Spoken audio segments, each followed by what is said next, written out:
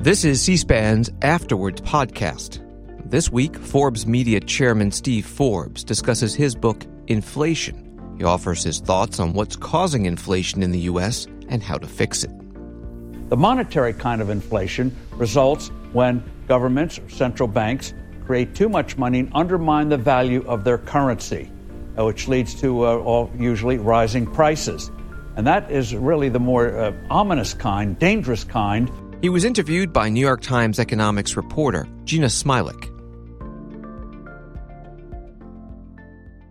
At Evernorth Health Services, we believe costs shouldn't get in the way of life-changing care, and we're doing everything in our power to make it possible. Behavioral health solutions that also keep your projections at their best? It's possible. Pharmacy benefits that benefit your bottom line? It's possible. Complex specialty care that cares about your ROI? It's possible. Because we're already doing it. All while saving businesses billions. That's Wonder made possible. Learn more at evernorth.com/wonder. Hi, Mr. Forbes. Thank you so much for taking the time to do this interview.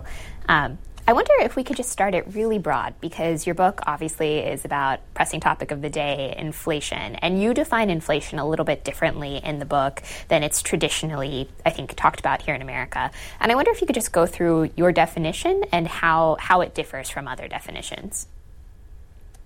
Well, really, as we explain in the book, there are two kinds of inflation, non-monetary and monetary. The non-monetary kind, which affects prices, would be an event like such as a drought, or the lockdowns that we had during COVID, or the war now undergoing in Ukraine, which is affecting food supplies and energy supplies. Those kinds of events can send up prices. We underestimated, for example, with the COVID lockdowns, how intricate those supply chains were and had huge disruption, sending up prices. Those are the non-monetary kind of inflation, though, if the authorities allow it, will eventually work itself out. After World War II, for example, the U.S. economy, we forget it today, underwent a huge transformation from a wartime economy to a peacetime economy, from making tanks to making cars. Those things you don't do overnight. Eventually, the price situation settles down. The monetary kind of inflation results when governments or central banks create too much money and undermine the value of their currency, which leads to usually rising prices. And that is really the more ominous kind, dangerous kind, because people don't understand why prices seem to be going up for no real reason, and it leads not only to economic problems, but also political and social problems, as we explain in the book. Okay, interesting. And I wonder if you could talk a little bit about how that differs from, I think, the way that we traditionally talk about inflation, especially sort of in the central banking universe, which is very much as sort of what you described initially, the shock inflation. That's very much sort of supply side inflation. And then economists typically understand the other side of inflation to be very sort of demand pulled. As people are demanding more and going out and shopping, they push up prices. It pushes up prices. And I wonder how your framing squares with that one.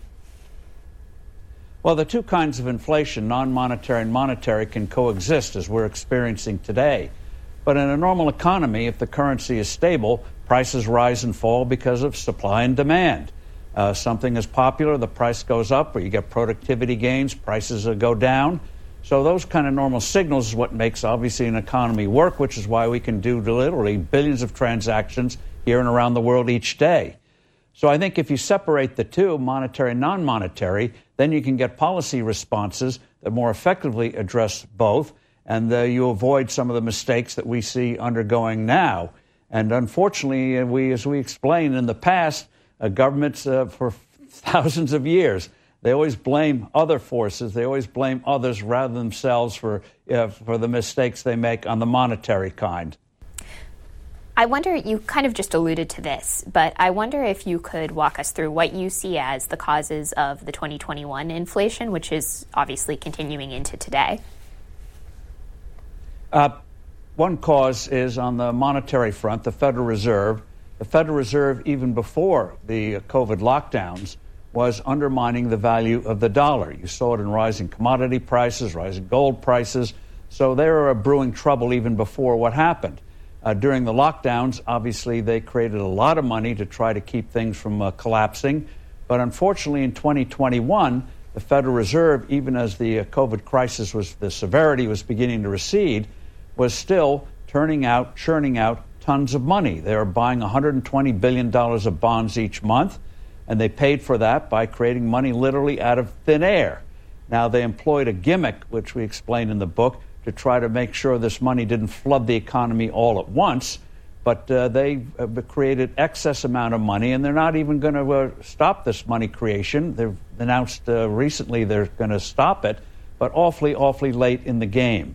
So the Federal Reserve has been creating too much money, undermining the integrity of the dollar, and so you pay a price for that in the dislocations in the economy.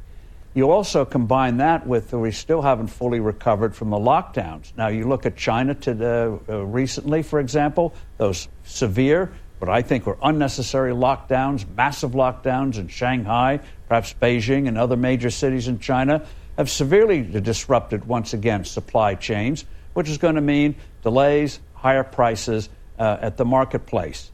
So the non-monetary kind of inflation factors are still there. The Biden administration, unfortunately, is still putting barriers in the way of production of oil and gas, which is raising unnecessarily prices at the pump. That's not just because economies are recovering. It's also because of a lack of supply. And putting in regulations on infrastructure. They put in some new rules. They're going to make infrastructure projects even more difficult to get approval for. So all of these things combine together to give us an economy that is going to be going into unnecessary trouble. So the Federal Reserve has got to get its act together. The government's got to get its act together in terms of just leaving the economy alone, not putting up these arbitrary barriers. And the amazing thing is, as we've seen in the past, when these policies are in place, by golly, things start to get better.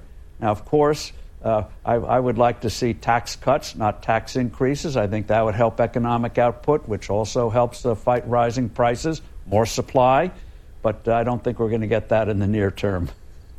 I would love to return to the Fed later, but before I do, I just want to continue on this topic a bit.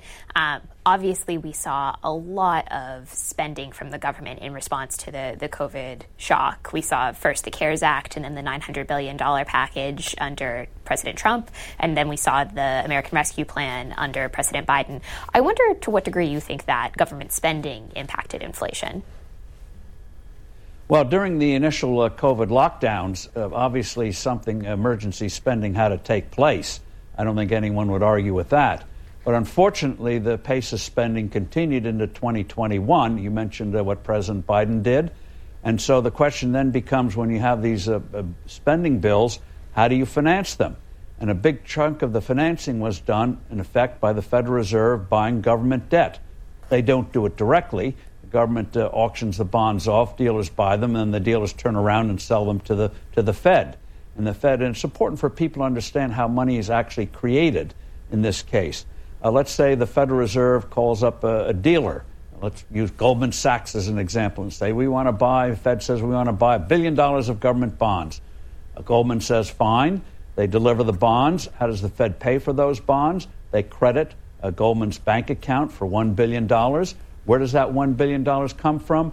Out of thin air. This is the ultimate ATM machine. They just create it out of thin air. And that's what the Fed was doing long past when I thought it was justified. They were doing it in 2021 at a huge pace, keeping interest rates artificially low. And now we're paying for the price for it today. And the question is, can the Fed unwind this in a way without giving us a big recession? Yeah, obviously a very timely topic. We just recently had a Fed decision in which they announced that they're going to start shrinking those bond holdings. I wonder, most economists would say that the process you just described, by which the Fed creates money and puts it in the system in order to buy these bonds, isn't quite the same as government spending, in the sense that a lot of that money basically just sits on bank balance sheets. It doesn't trickle into the economy in the same way. And I wonder what your thoughts are about that, because it does seem to be the case that there's some debate in the economics community around how inflationary that process really is. Well, when you have massive amounts of spending, and the scale of the spending in this crisis was exceeded anything we've had in peacetime, and so the question then becomes, how do you finance it? And a big chunk of it was financed by the Federal Reserve, buying those bonds each and every month, and again, creating money out of thin air. So the government spending created pressure for the Federal Reserve to respond by financing it. Otherwise, they felt the bonds might not sell in the marketplace.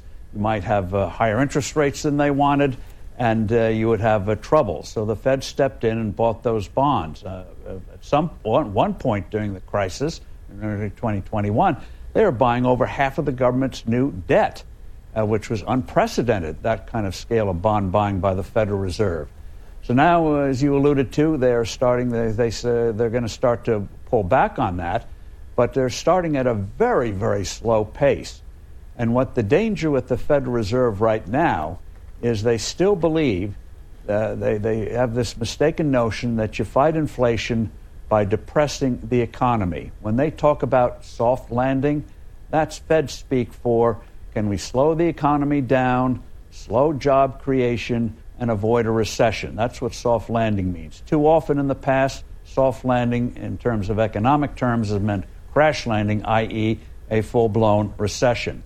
But it's a bogus idea that the way you fight inflation is by depressing the economy. The way the Fed should do it is keep the dollar stable in value. They did this in a sort of way in the late 1980s and 1990s when Alan Greenspan was the head of the Fed, and he said at the time he was keeping the dollar, trying to loosely tied to gold, loosely tied to commodity indexes. So he had some sort of frame of reference. Unfortunately, in the late 90s, he forgot that frame of reference, and we got the troubles that led to 2008. But the Fed in the past has dealt with the dollar in a more or less semi-correct way in the late 80s and 1990s. But now they seem back to the idea that you have to really slow down economic activity to fight inflation. And I think that just gives us unnecessary trouble. We're going to have problems enough readjusting post-COVID, and the Fed, unfortunately, I think is going to make it much more difficult. I'd love to get back to that point about the Alan Greenspan era, because it's an important point in your book. But before we do, I'd like to just finish talking about bond purchases, because that's also an important point in your book. I wonder how you sort of square this argument that you're making, which is that Fed bond purchases spur inflation, with the reality that we had Fed bond purchases also in very large quantities over the sort of post-financial crisis period, and we didn't see a lot of inflation. In fact, we saw very low inflation over that period. And so I wonder how those things work together. Very good, a very pertinent question, because what happened after 2008 was two things. One is the Federal Reserve, while they're creating this money, in effect froze the money. I mentioned the Fed buys the bonds, they credit the bank account that the dealer has at the Federal Reserve, and what they did was something they'd never done before. They started to pay interest on those reserves. They'd never done that before. At the same time, they were putting pressure on banks to slow down lending. Banks were hiring more after the disaster of 2008, 2009. Banks were hiring more compliance officers than loan officers. So the volume of loans went down, even though the reserves went up. So the Fed, in a regulatory manner, was putting pressure on banks. Well, they thought lending was risky, so slow it down. They're paying banks some interest, so the banks are still earning money on that, even though they didn't lend it out. And also you had the banks rebuilding their balance sheets. Leading up to 2008, banks took on too much debt. They did not have enough equity. They did not have enough free assets, you might say. And so they had to spend several years, and this is one of the reasons why the Fed did QE, what they call quantitative easing, was to help the banks replenish their balance sheets. And they had this thing, what they call Basel III, Basel's Switzerland, and the regulators around the world got together and put in capital requirements for banks. They called it Basel III. Were you meeting the new requirements under Basel III? So you had a period of time where regulators didn't want you to be aggressive in lending. They're paying, and they still do today, they're paying interest on the reserves, and banks were rebuilding the balance sheets that had been battered in 2008, 2009 because they went overboard in lending before 2008, 2009. But it was very clear in 2019 that Basel III requirements were more than fulfilled. Banks were brimming with reserves. And so we are heading for trouble even before COVID. And so what you have today is banks are loaded with cash, loaded with reserves. And if lending activity picks up, that is what they call money creation when banks start to lend the money, and that's going to could cause problems in the economy. So we'll see what the Fed does if they try again through regulation, interest rates, and the like to try to freeze that money they created to make sure it stays in the deep freeze and doesn't go into the economy. Strange, but that's what they did. Obviously, we have seen quite a pickup in mortgage lending, but aside from that, debt levels have been relatively steady throughout this period. For example, we've seen some uptick in auto loans, but we haven't seen a lot of credit card indebtedness increase. And so I wonder if you think that this is a problem for tomorrow, if this is something we're going to see play out and it hasn't quite manifested yet, or whether you see signs that this is already happening. Well, I think one of the things that we have to keep an eye on is that as the payments that were made during the COVID crisis, when we wanted to keep people above water because everything was being shut down, you couldn't go earn money on a job anymore. As that cash starts to run down, and the savings rate is starting to move down, and people see prices rising up, getting less for their wages. As you know, prices are rising at a faster pace than the wages are. I think you're going to see pressure for people to be household pressure to be borrowing more. Businesses are going to want to replenish inventories. They're going to want to be borrowing again.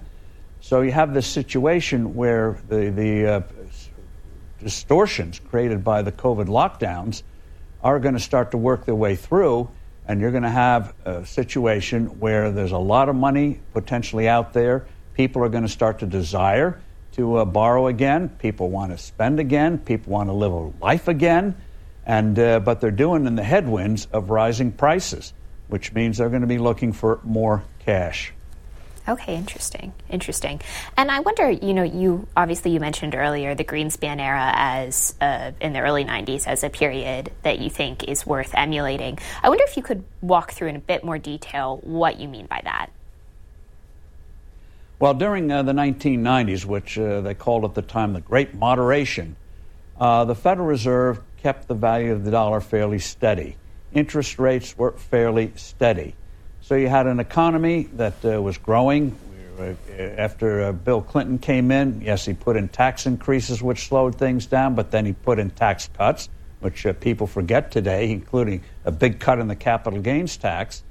And so the U.S. economy enjoyed a boom after the early 80s, especially in the late 80s and 1990s. Yeah, there are ups and downs, but it was a pretty decent period. So there was stability, relative stability, not perfect, but relative stability in the value of the dollar. And so the economy responded to that. Now, obviously, there are other factors that affect an economy, but the thing to remember is money makes it possible to buy and sell. And so it should have a stable value. When you go buy a pound of cheese, you expect to get 16 ounces. It doesn't float 14 ounces one day, 18 ounces the next. You go buy a gallon of gasoline, you expect the size of a gallon to be steady. And so an economy works best when money has a fixed, a stable value, that you know that you're going to get pretty much, if you have $1 today, you lend it out in a year, 2 years, 3 years, what you're going to get back is pretty much what you lent out. If you have that kind of instability, you get less productive long-term investment, more speculation, and then you get in trouble. Now, what happened in the late 1990s, I don't know whether the Federal Reserve meant to do this or not, but with the Clinton tax cuts and the rise of the Internet, where they kept taxes off and with hardly a regulatory hand at all, you saw the economy boom. The dollar became desirable, and the Federal Reserve started to tighten up. You saw it in a crash in commodity prices. You saw it in agricultural prices go down. Oil prices went down. And then, so that was a mistake. The Federal Reserve tightened when it shouldn't have. Then in the early 2000s, the Fed went in the opposite direction. Oh, we had an official recession. The Fed then went in the opposite direction and weakened the dollar. So suddenly, oil went from $25 a barrel to $100 a barrel. Was that because oil suddenly became scarce and people were using it more? No. It wasn't so much that oil was getting more valuable, the dollar was getting weaker. And when you have that kind of weakening of the dollar, What does that lead to? It leads to people going to hard assets, starting with commodities, and we saw it play out in the disaster in housing, which came crashing down and led to the crisis of 2007, 8, and 9.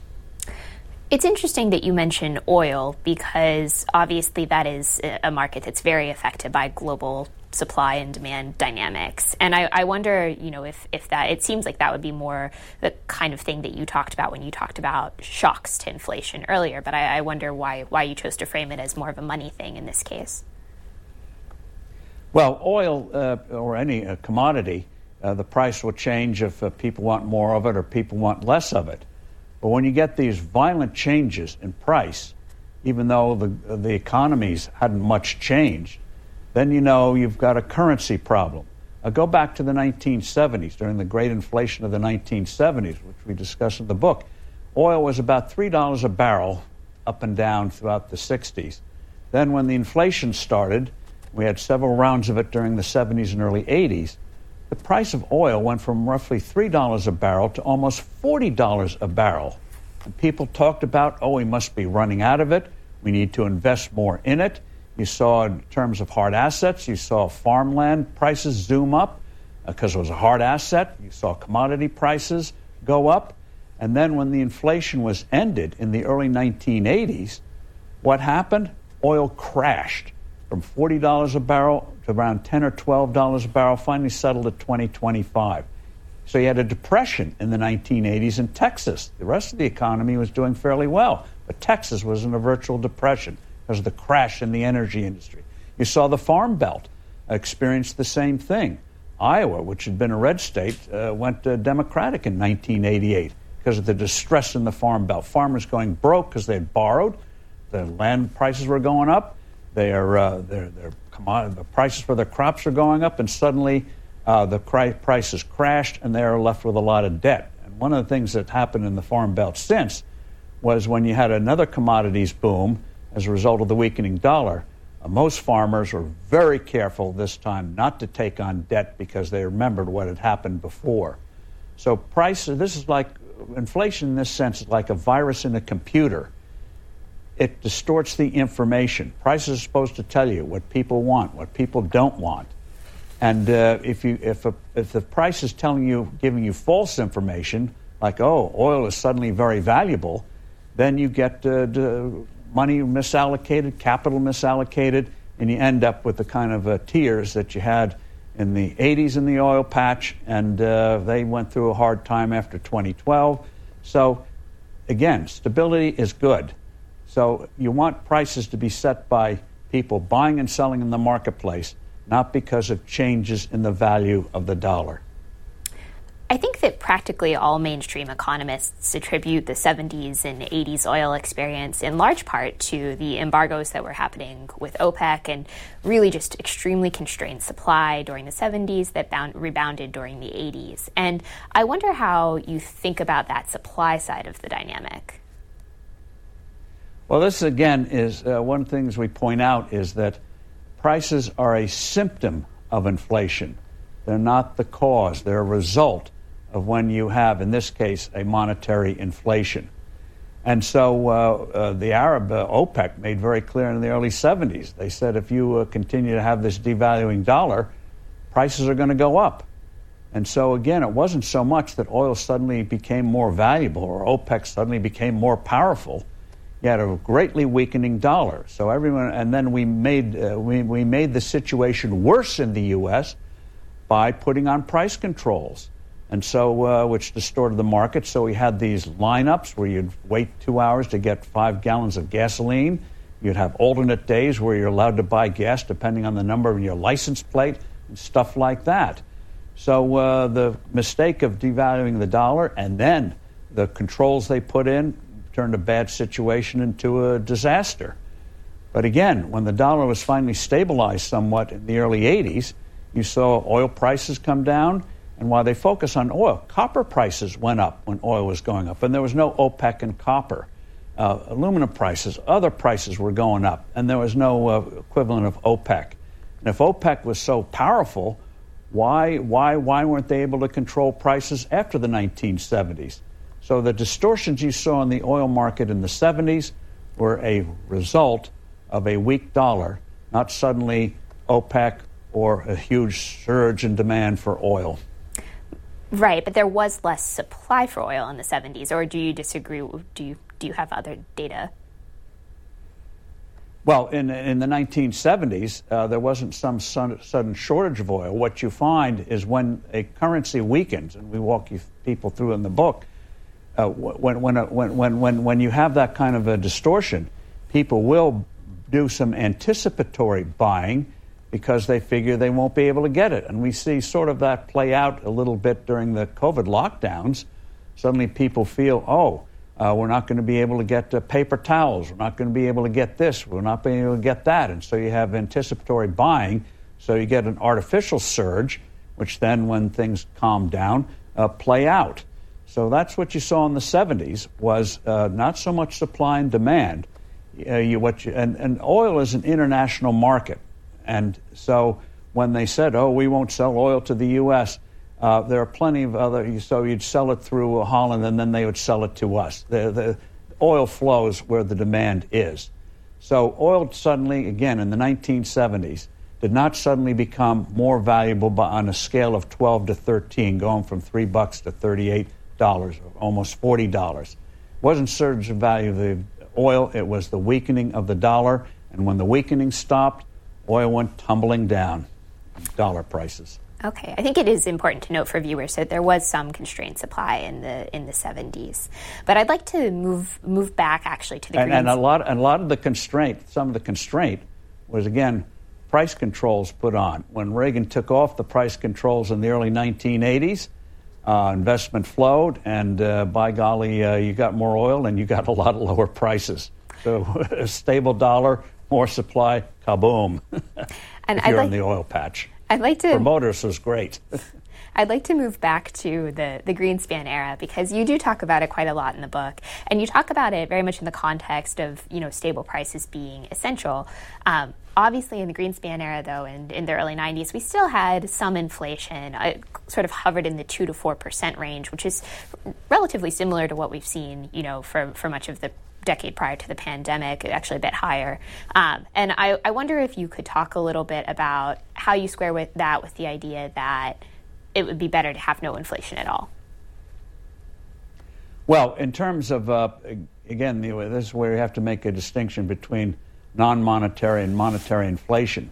Paul Volcker, who in the early 1980s headed up the Federal Reserve, and killed the terrible inflation at a very high cost that had been afflicting us in the 70s, because in the 70s they'd fight it, not fully kill it, then it would come back worse than before. So we went through a very grim period in the early 80s to finally stop it once and for all. And we did an interview with him a couple of years ago, and 4 years ago, and he would roll his eyes at the idea that 2% inflation is good. In terms of the stability of the dollar, you don't want inflation or deflation. You want inflation. Now, this is a very subtle point. You may get prices going up because of supply and demand. For example, a hotel room in Cambodia, a very poor country, is going to be a lot cheaper than a hotel room, say, in Singapore, a very prosperous country. When a country becomes more prosperous, and people's salaries are going up in real terms, they not only start to buy more things, but they're going to want more services. For example, take somebody who cuts hair, a barber. A barber, if a country becomes more prosperous, a barber is not going to continue to be accepting, as you saw in the 1970s, $2 for a hair, or let's say in the early 80s, $4 for a haircut. You're not going to get the labor, so you're going to pay the barber more because the general prosperity is going up.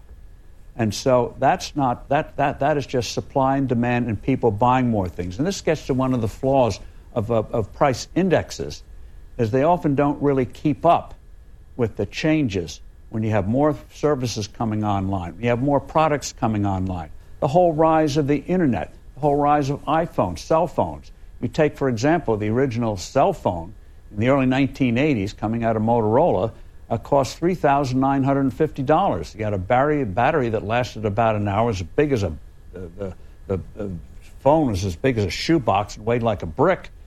Now today you have devices, even though they may cost $800, $500, $1,300, depending on the model, that are virtual supercomputers, way beyond voice. That's awfully hard to calculate in a consumer price index, whether that is really going up in price or down in price. You look at a typical automobile today, and the shortage of microchips emphasizes that vehicle today is infinitely more complex and does more and more things than the car you would have bought, say, in the 1970s or the 1980s. So those kinds of things. So you may, depending on how you put your consumer price index up and what you put in it, may go up 1 or 2%. But that's very different from a currency losing value. So the key thing is, again, keep the dollar steady in value. Prices will go up and down depending on supply and demand, or if you get a drought or something like that. But these things will work themselves out. And so in terms of a consumer price index, you could make a case that if you had stability, you might go down a little bit, not because of a depressed economic activity, but because of productivity, as we now see in the handhelds.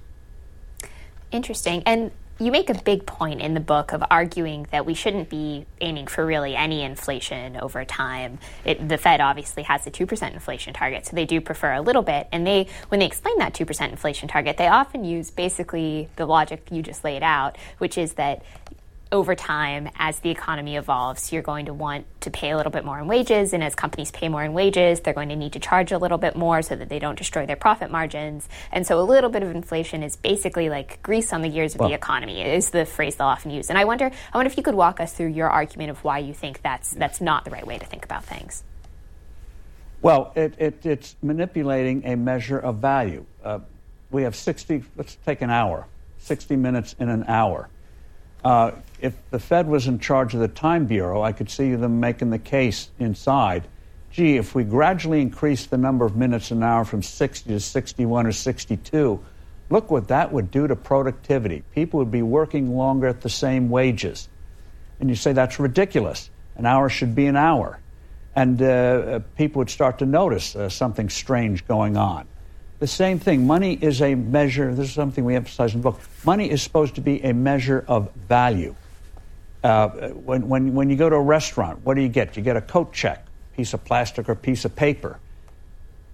In and of itself, worthless, but it's a claim on a real product. You buy a ticket to an event, whether it's ellipses on your handheld or a paper ticket or whatever. It's a claim on a real service, a real event. Money is like claim checks. You get it for working or selling something or whatever, and then you are able to go out and use it to purchase something you want. So the idea that if you manipulate the value of what you earned, somehow can gin up the economy, it never works. And one thing to keep in mind is that when you think manipulating money, whether it's low inflation or high inflation, is the way to wealth, no country becomes a colossus with unstable money. And you look at, for example, we point out for 180 years, and economists hate to hear this, but for 180 years the U.S. was largely on a gold standard till the early 1970s. And post-World War II, they put in a thing called the Bretton Woods International Monetary System. You can look it up online. And the dollar was fixed to gold at 35 an ounce. All that meant was if it went above 35, they'd reduce the money supply. If it went below 35, they'd increase it. They'd try to keep it stable in value. During that period of time, the U.S. average growth rate was 4.2% from the late 40s to the late 60s. And since we've had this era of relatively unstable money, since the early 1970s, the average rate has gone down to 2.7%. Now, I hate to use numbers like that, but you think, well, yeah, it's a little less, but not that much. But you compound that slower average growth of the last 50 years compared to the previous growth we had for 180 years. You compare that average growth and compound it, and you realize over time it has been devastating. The median household income today is roughly about $67,000, depending on how you measure it, but the number they widely use is $67,000. If we had had normal economic growth rates, that nominal, that income, that median household income would be $100,000 to $110,000. That's over 50 years. I think most people would say, gee, we'd love an economy today where we're earning $20,000, $30,000, $40,000 more with stable prices. That's the long-term cost. And the thing is, money is how we relate to strangers. I don't have to know you, but we can do a transaction together. We can put a business complex supply chains with people we don't even know by using something trustworthy like stable money. And when money starts to change in value and people don't understand why it is changing in value, why their dollars aren't going as far as they should be, where suddenly speculation, as Paul Volcker has pointed out, suddenly seems to be a way to get ahead rather than honest work, it's debilitating in society and leads to social problems.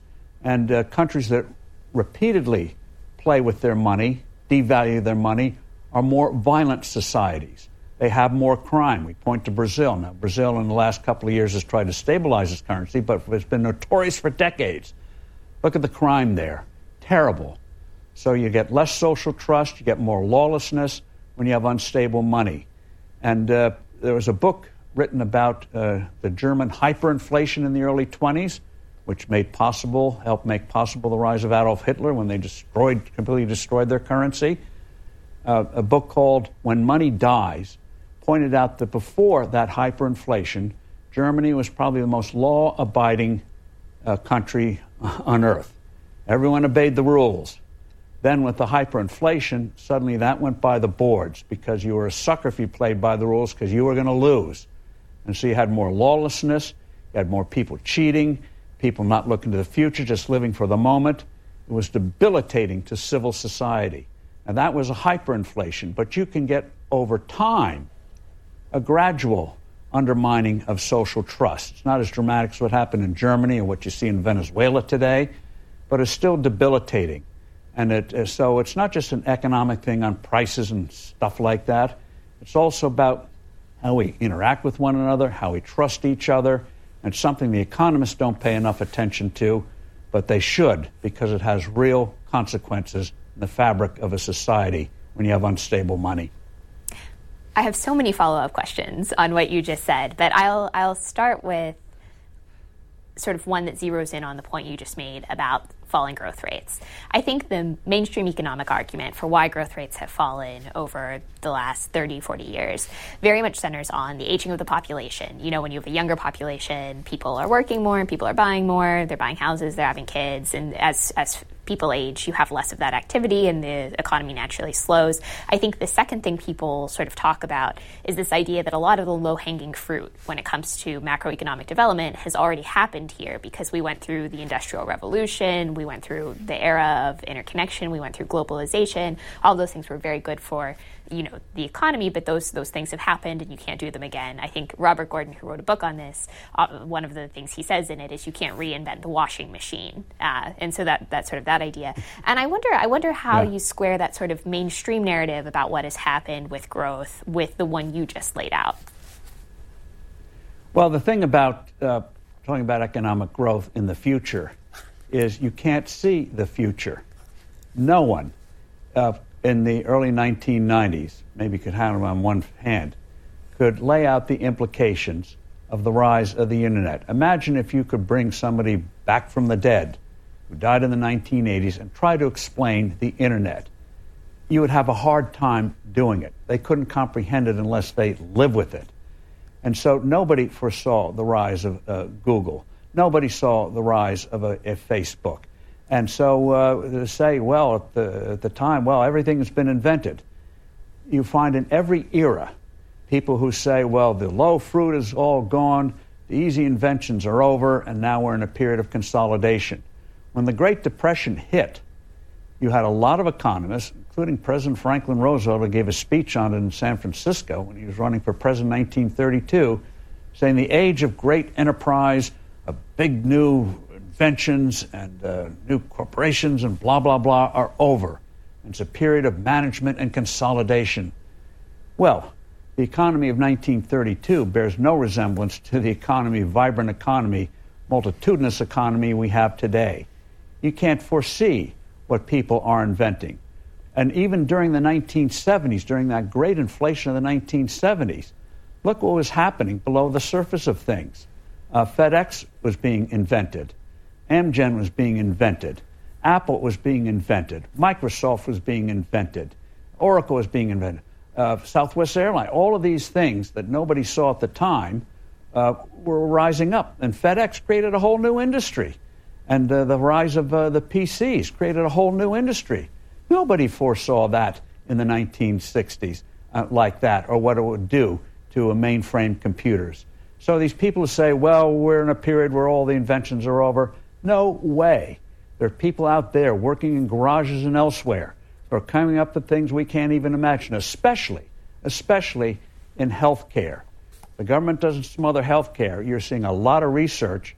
I hope I'm in an age where I like some of these breakthroughs to happen, where in combating diseases, some major big things are in the offing. So people's inventiveness, if you have an open environment and allow it, is endless, coming up with things that other people didn't foresee. There's a book a few years ago about Musk and the rise and others, the rise of PayPal. Credit card companies and banks at the time when that was starting, they could have crushed it.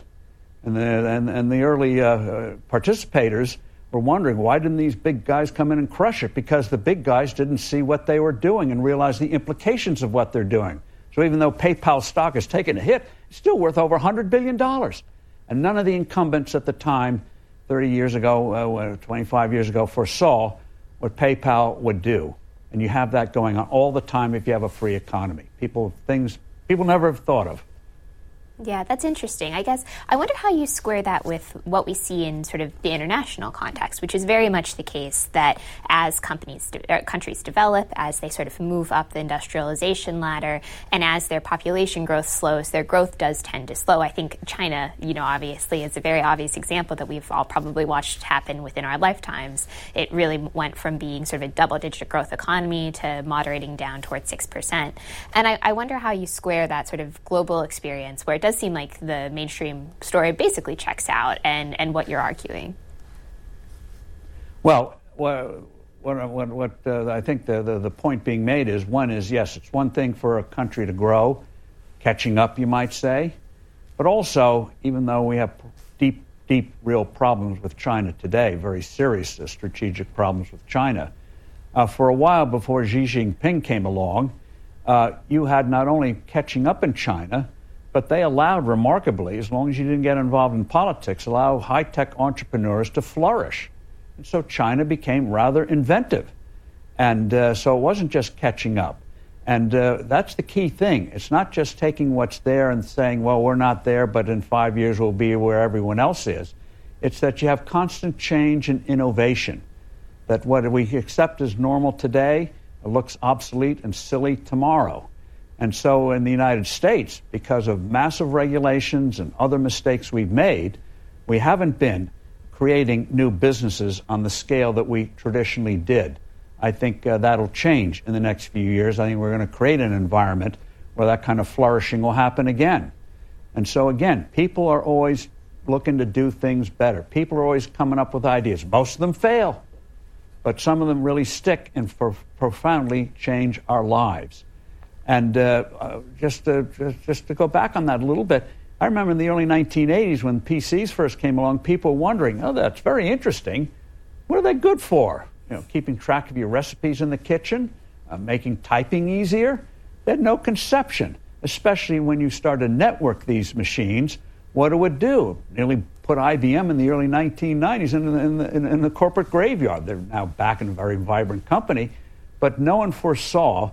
Most people didn't foresee what these devices, which look like they're just playthings for hobbyists, what they would actually do in terms of profoundly changing our lives, where everyone today, even if you're utterly technically ignorant, and this is the virtue of free market, you can operate what's equivalent of a few years ago would have been a supercomputer. We just take it for granted. It's amazing. Interesting. Now, obviously, in the book, you talk quite a bit about going back to the gold standard as a solution to the current inflation. And I wonder if you could just sort of lay out your argument there. Well, all the gold standard is, and there are various kinds of it, which we touch on, is that you, for a variety of reasons, gold keeps an intrinsic value better than anything else on Earth and has for 4,000 years. Not perfect, but better than anything else. So when you tie your currency to, say, gold, all it means is it doesn't restrict your money supply. We point out from 1775 to 1900, from 1775 when we started this national experiment, the money supply in this country, as best we can figure out, went up 160-fold. And yet the dollar was fixed to gold. The gold supply only went up 3 or 4 times. Gold is like a yardstick, a measuring tool. Like a clock measures time, a scale measures weight. Gold and money measure value. So when you keep it at a fixed rate, whether it used to be 35, how long ago that was, but pick a rate today, 1,800, 2,000, all that means is that the dollar will stay relatively stable in value. So let's for simplicity's sake, let's pick 2,000 because it's a round number. So if you're creating too much money and the gold price starts to move up above 2,000, that's a signal you're creating too much money. If it goes below 2,000 for a while, it's a signal you're not creating enough money. Again, no monetary system is perfect, but over the span of history, you've never had an inflation when you've had a gold standard. And the U.S. had 180 years from 1790s when Alexander Hamilton and George Washington put us on a gold standard. They fixed it to gold, and they used to put in silver in those days too. We had a gold standard from the 1790s to the 1970s. The U.S. experienced, even though we had civil war, depressions, world wars, the average growth rate was the highest in human history. Now, obviously, there are other factors, but the key thing is money makes it possible for people to invest in the future, take more risk, have more trust in their day-to-day activities, and over time, the results are astounding. When you look at where we began, and we didn't invent it, the Dutch did it back in the 1580s and became the global center of the world. The English, which were a second-tier nation in the 1690s, early 1700s, went on the gold standard and did other positive things. They became the center of the world. Alexander Hamilton, we took it another step, and we became the capital center of the world and the largest economy in the world. But a country can get the regulations right, the spending right, the taxes right, but if you don't get the money right, you are going to have problems, because money, again, is not wealth in and of itself. It's a measure of value, and that's what I wish our central bankers would understand. You don't muck around with clocks. You don't muck around with scales. You shouldn't muck around with the value of money. I would love to drill down on the point you just made, actually, because as our viewers may be familiar with, we were on some variety of a gold standard, sometimes a gold and silver standard, for much of the post-revolution period up through Bretton Woods, but we left it pretty regularly. I think for a good example is during the Civil War, we basically completely abandoned the gold standard. The Union printed greenbacks and vastly expanded the money in circulation. And, obviously there was inflation after the Civil War. But I guess I wonder, that did happen repeatedly, and I wonder how you see a gold standard working in the modern era. What would make it, the reason we left the gold standard ultimately is because we couldn't defend it, because we could not expand the money supply to meet demand, basically. And I wonder what you think has changed. Why would we be able to do a gold standard today when we used to leave it repeatedly in the past? Yeah. Let me hit 2 things on that. Yes, periodically the U.S. left a gold standard. You mentioned the Civil War, but it was always understood that after the war, you would go back to it. So Civil War, we went off it. And during war times, big wars, everything goes by the boards. You do everything you can to survive, especially a total war. Civil War, 2 world wars. And so peacetime finance goes by the boards. Everything focuses on winning the conflict. Then post-conflict, you try to reestablish what you had before and get back to normal and move ahead. That's what we did after the Civil War. I think they made some mistakes in the transition, but it was done. That's what we did after World War I. That's what we did after World War II. Sometimes you get a devaluation. arbitrarily. Franklin Roosevelt, thought helping get out of the Depression in 33, 34 to devalue the dollar, which he did. It ultimately didn't do much good. We were still mired in terrible economic troubles. But for what was understood during that 180-year period, even though you may have a crisis or a war, you eventually would go back on it. Britain, for example, I mentioned Britain earlier, during the Napoleonic Wars in the 1790s to around 1815, Britain was off the gold standard because they were fighting what was then qualified as a world war, certainly a continental war, for their existence. But after the war was understood, you would make the transition back onto a gold standard. After World War I, and this is another subject for another time, Britain botched it. They made huge mistakes. But it was always understood, certainly in this country, you'd eventually return to gold. Now, in the early 1970s, we went off of it, not because of any existential crisis, but because of fallacious economic and political thinking. The U.S. was not pursuing monetary policy in the way it should to keep the dollar fixed at $35 an ounce. If they had just sold bonds, bought bonds to keep that $35 an ounce thing, there wouldn't have been a crisis. So why did they go off of it? They thought, Nixon and his Treasury Secretary Connolly and others in the profession thought, gee, you can have a devaluation of the dollar. That'll help stimulate the economy. We were in a mild recession in 69 and 70. There was an election coming up in 1972, and as politicians are wont, they think that's the most important thing in history. So they closed the gold window, put in wage and price controls as a way to goose the economy and win the election. Well, Nixon won the election, but by taking the U.S. off of gold and not returning with the devaluation, the dollar sank like a stone. Countries had chaos. You had the terrible inflation of the 1970s, but they didn't have to go off of it. It was a political decision and false economic thinking to think you can let your currency go up and down like a stock. It's like saying the number of minutes should float up and down, or the number of ounces in a pound should go up and down. No, you're supposed to have fixed weights and measures, and that's their big mistake. And it was unnecessary, and we've been paying the price for it ever since. So to win an election, we destroyed a system. We didn't realize the full implications of it, and I think someday, I think I'll live to see it, we're going to realize Alexander Hamilton, George Washington had it right, the old Brits had it right, the old Dutch had it right, and we'll go back to stability, and you'll see this country confound those who say, we're in an era of slowness, all the great inventions are over, there's going to be stuff coming along, whether it's software kind of thing or whether it's fighting diseases that are going to astound us. But we do get spoiled by it. I mentioned the handheld, which is a miracle. So if you place a call to a goat herder in outer Mongolia, and it takes longer than 6 seconds to connect, you say, what a piece of crap this is.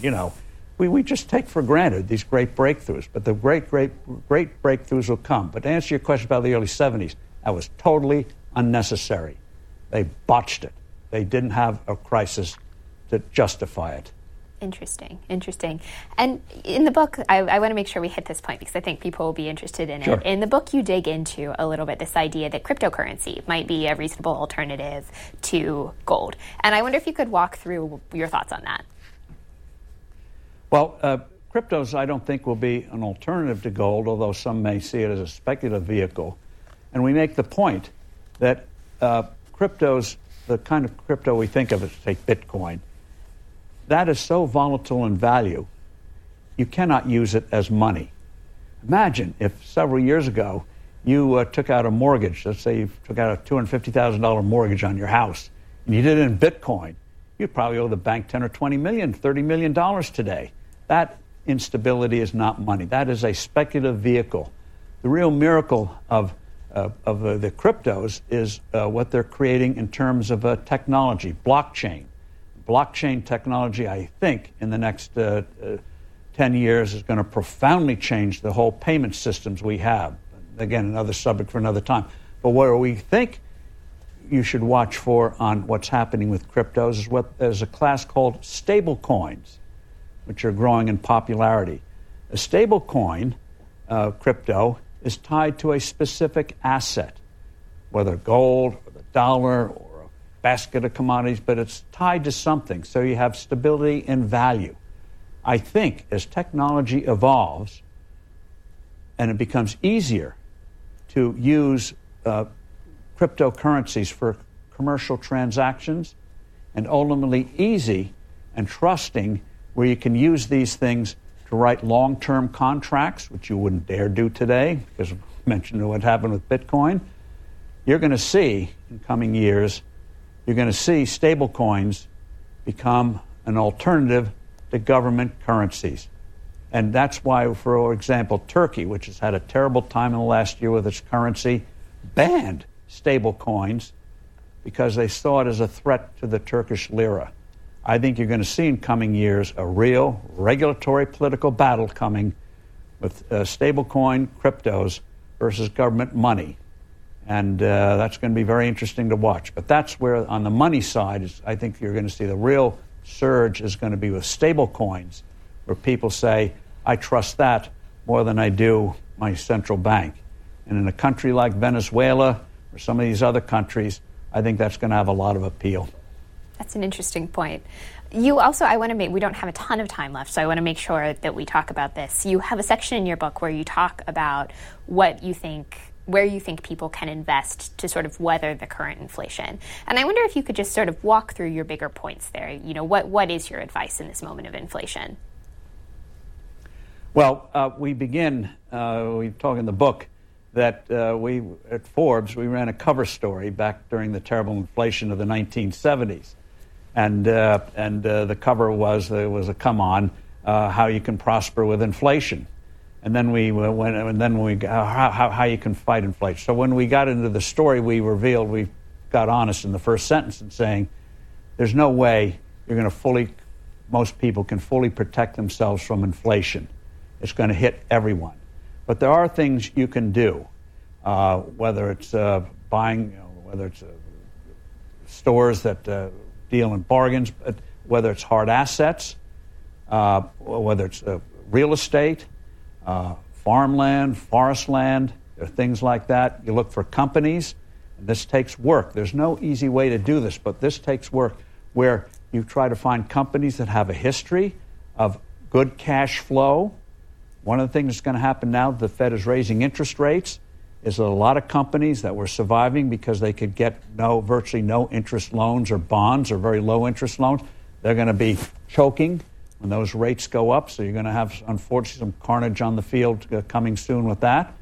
But in terms of investing, you got to do the work. What companies have good cash flows? And you want several of them. What companies have a history of raising dividends? Not just a dividend today, but where you can look forward to maybe getting more might help you keep up with inflation. And we walk people through that. But again, you have to do real homework. For example, in commercial real estate, there are some cities you could make a case, like New York or San Francisco or wherever, where there might be overbuilding of commercial real estate. You don't want to do that. So there's good real estate and real estate you want to avoid. And so you can do some of these things. And you should have some gold, just not as an investment, but as an insurance policy, like homeowner's insurance or auto insurance in case of an accident.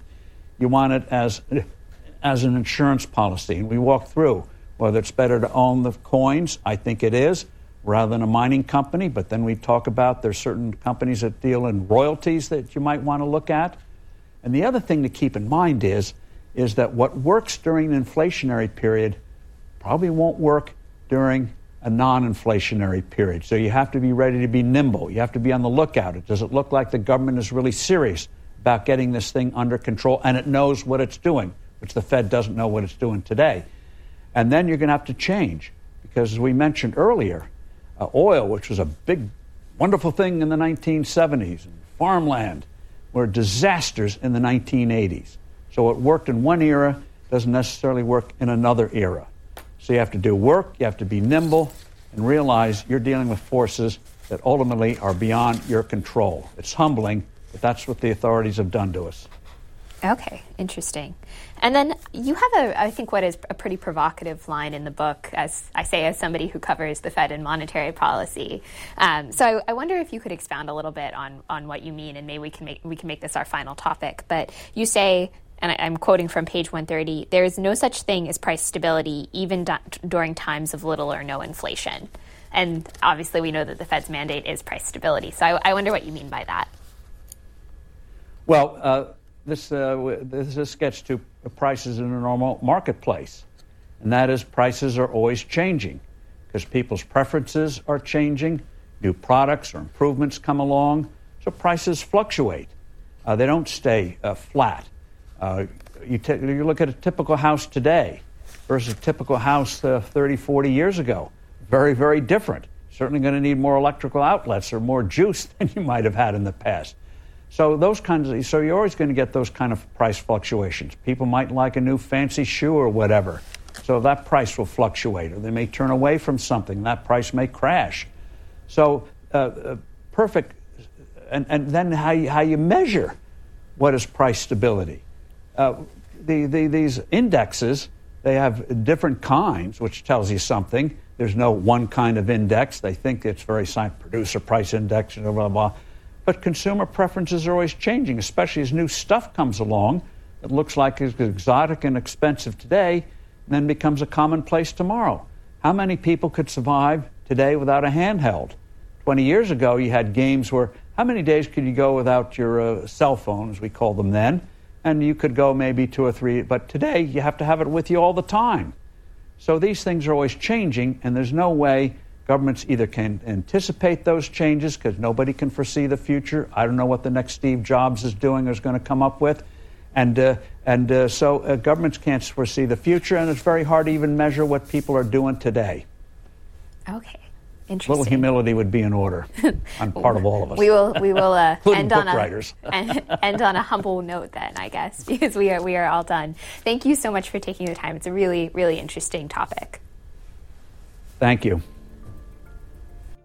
Thanks for listening to this week's Afterwards podcast.